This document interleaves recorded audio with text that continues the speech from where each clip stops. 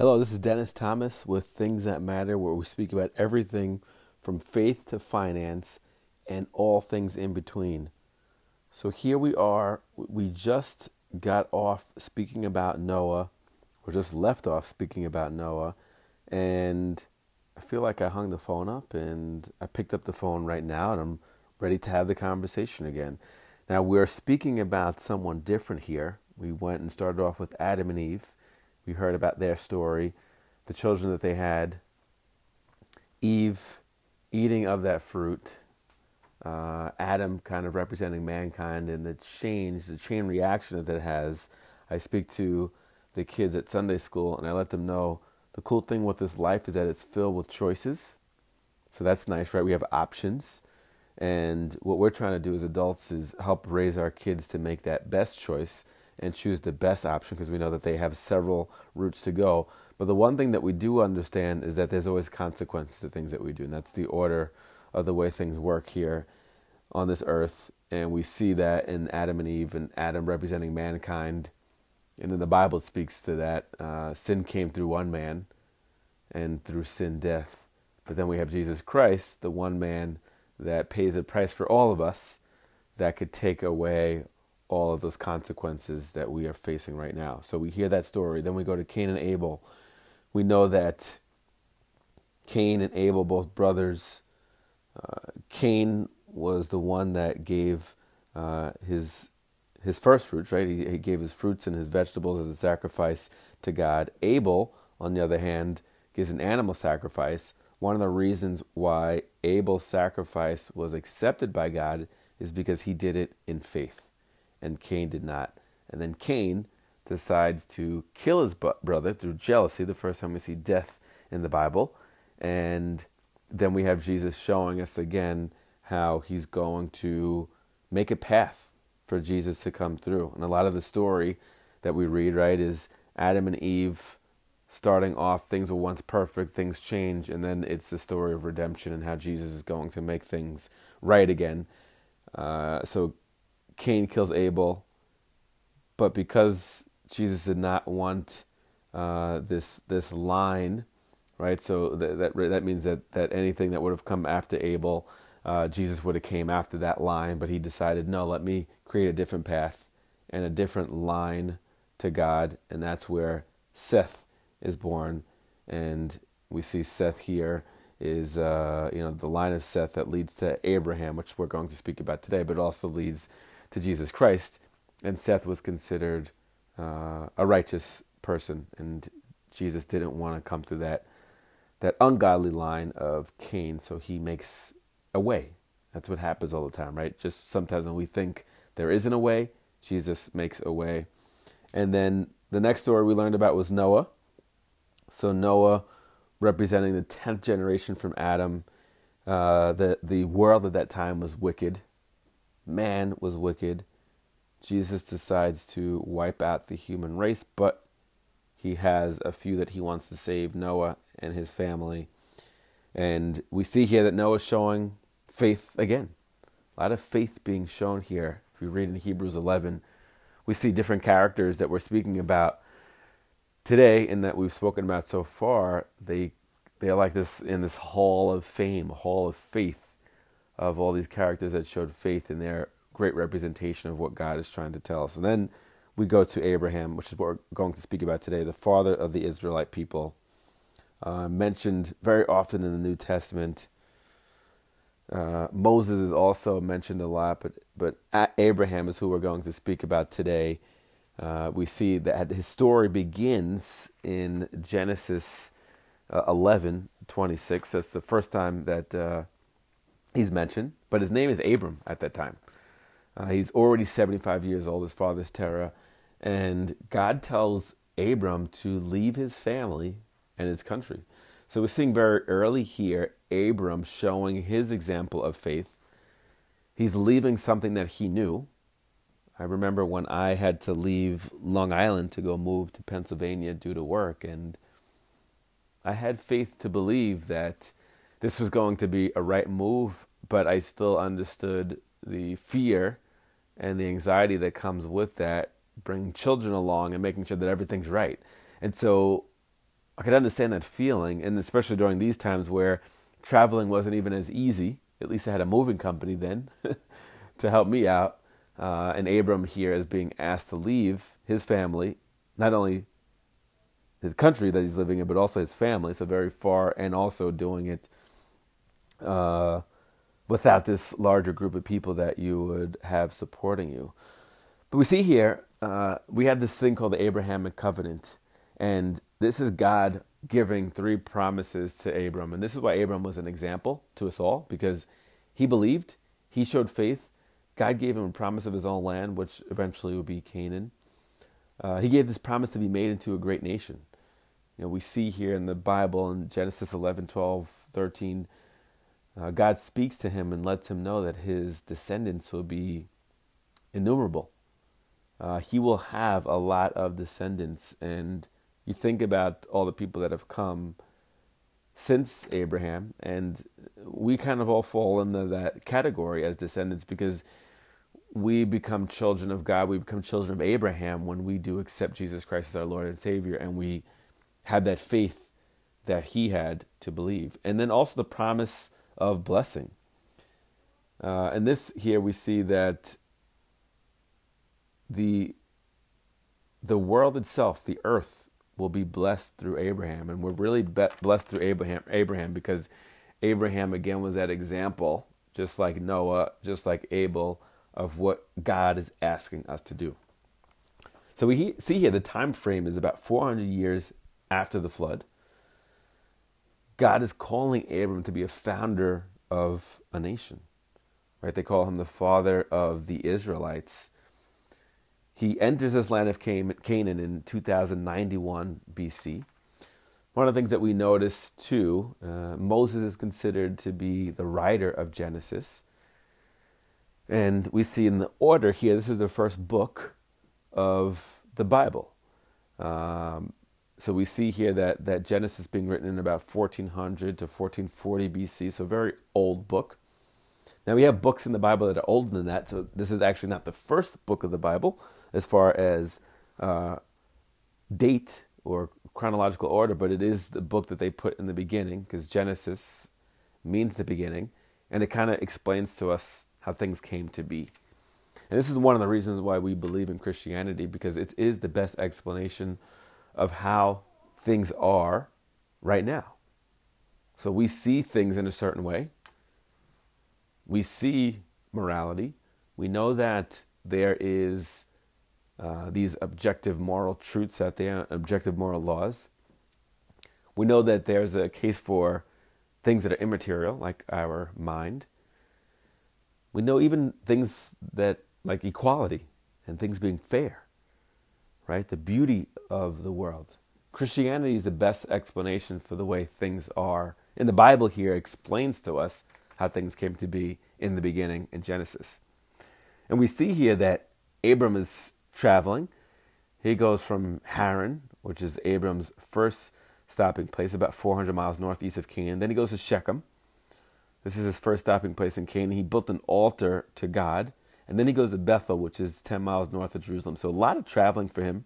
We see here that he built altars to God in a lot of the places that he visited as an acknowledgement and really a statement of his faith. It's an acknowledgement to God and a statement of his faith. Sometimes we need to show that on the outside, right? Now, God doesn't necessarily need us to do that, but I think for us to be an example to others, a lot of the times it's the actions that we exhibit. People are looking at us to shine a light. You know, we're the salt of the earth. We're there to preserve. You take that salt out, and that's where you get decay. So we're there for a reason. We're here for a reason on this earth to preserve. And I think our behavior needs to exemplify that. And even now, I see myself going through changes. I think, for example, just when I'm out in the world, and whether it's the music that I'm listening to, the things that are coming out of my mouth, how I carry myself when I'm in front of my friends, just because I know that I need to be an example to others, and I would want to be seen as a Christian person based upon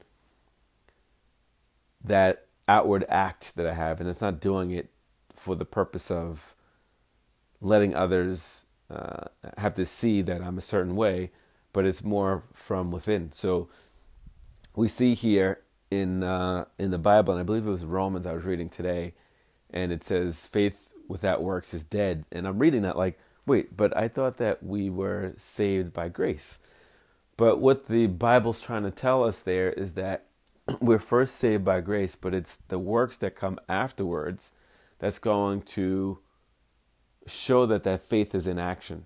So it's not just this blind faith and then you don't do anything with it, but when you put it in action, and the example you hear sometimes is that believing that I have faith going on an airplane that it's going to get me from point A to point B and that I'm going to be safe. But when I actually get onto the plane, then I'm really putting my faith into action and believing that the person flying the plane, the pilot, would be able to get me there. And that's what they're talking about there, where faith without works is dead. Now, because of a famine in chapter 12, we see that Abram goes to Egypt. Now we also get introduced in chapter 13 to his nephew Lot. Abram and Lot are able to amass a lot of flock at this point, cattle and such. So it was so large that they had to separate. And Lot chooses first. And Lot chooses Sodom, which is a town. We hear about this story later on with Sodom and Gomorrah and the sexual immorality that happened there and what Jesus did to that area. But at this point, we haven't arrived at that place in the story. So Lot chooses first. He chooses Sodom. Abram chooses Hebron. And eventually we see here in the end of chapter 13, Lot is taken captive, but he's rescued by Abram. Abram and his 318 men, we see here that Abram might have had some military experience here at this point. But we know that God was always watching him and always protecting him. And he wasn't necessarily protecting him because Abram was this like ultra-righteous person, right? A lot of the people that we see in the Bible that Jesus is choosing to represent, they have faults too. And sometimes I think that's not a bad thing for us to see those parts. You know, even Abram, his wife Sarah couldn't have a baby, so he ends up trying to and actually having a baby with one of his maidservants. So you see here they're doing things that aren't like exact examples of God, but God still chooses them nonetheless, which is kind of like us. We are not perfect, right? We're trying our best here each and every day. I was speaking to one of my friends, and we were talking about how, my friend was a little upset about how people are treating her. And I said, sometimes I think it's beneficial to think that people are doing the best that they can. And if I could think that way, then I don't necessarily need to take everything as this personal attack against me. Because if people are doing the best that they can, then that is the best that they could give. And that means they're going to do those things. So it's on me to make sure that I'm responsible for how I respond to those things. And that's me trying to empower myself, but also knowing that people sometimes are going to fall. And so we see this too, the people that are chosen in the Bible here. So we get to a point where Abram is getting a little bit more promises from God. Your descendants will be many. Even a promise of his own child, because his wife at that time was barren, so they couldn't have children, which is why he slept with his maidservant. So we see here, promise of a child, and my wife can't have children. So we see even God showing us these miracles that he's able to create. Abram puts his trust in God, and what we notice is Abram putting his trust in God is, and we see in chapter 15, verse 6, it says, Abram puts his trust in God. God creates this belief to Abram's account as righteousness. He credits this belief. So Abram puts his trust in God. God says that I'll credit that to your account. So I'll credit that to your account as righteousness. And what we see here is this definition of righteousness being to make one right with God. Abraham was included in the family of God by faith. And we see here for us that means that everyone who believes in the Lord is a child of Abraham and included in God's family. Galatians 3:28 says this. We are made heirs because of faith. And therefore we receive the promise that God gave to Abraham. We are also credited righteousness. It is at this point here that we see God changing Abram's name to Abraham.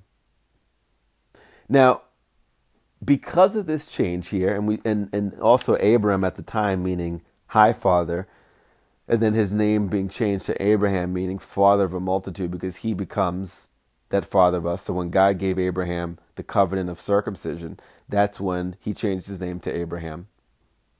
This was after that Abram puts his trust in God. And we think about righteousness, which is the Bible's standard of righteousness, is God's own perfection in every attribute, attitude, behavior, and word.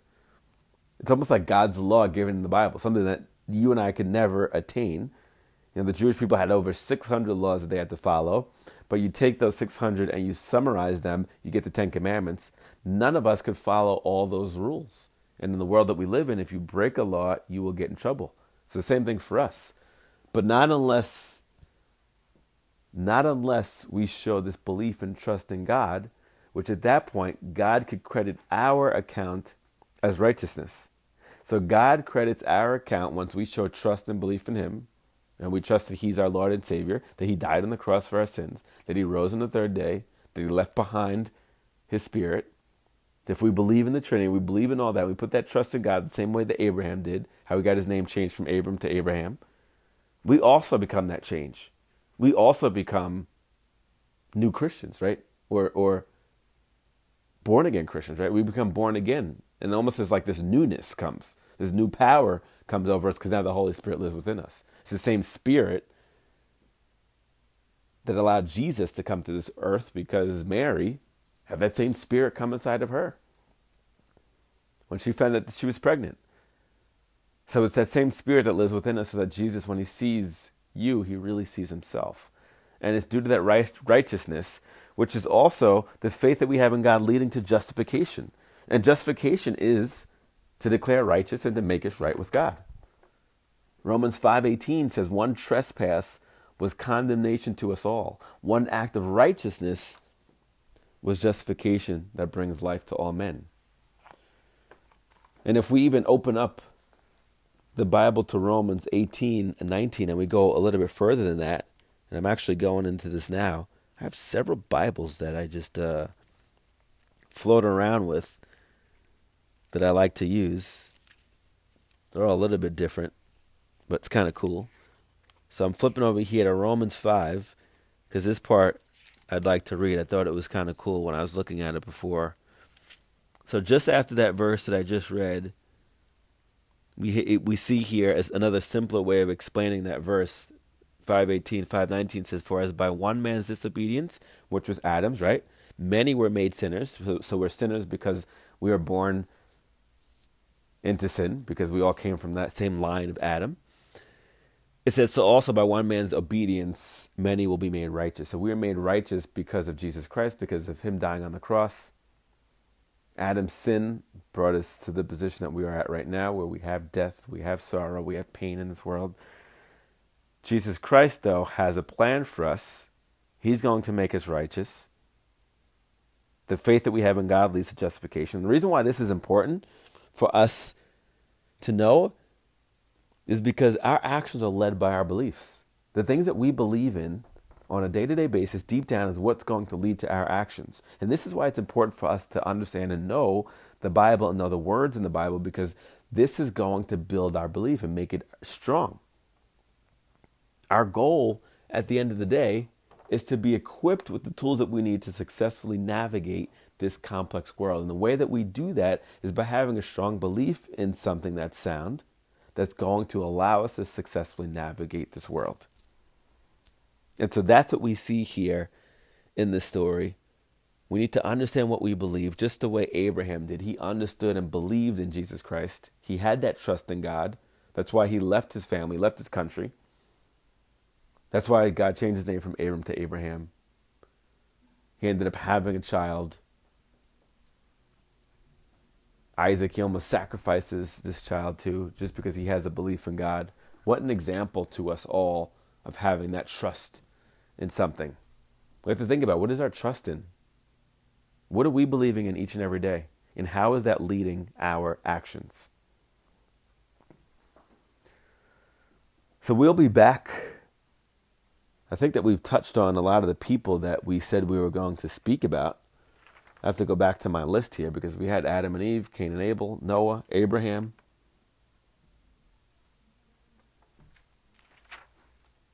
Next time we speak, we have to talk about a different topic, right? I always like that, researching some things. But I love speaking to you. I love you being here, listening and wanting to learn, wanting to be able to be equipped. I'm going to leave you with this. Our goal, right, is to be equipped with the tools that we need to successfully manage or successfully navigate this complex world. All right, so next time we meet, we'll continue on our journey where learning is our destination. Please have a great week. I know that I will. All right, talk to you later.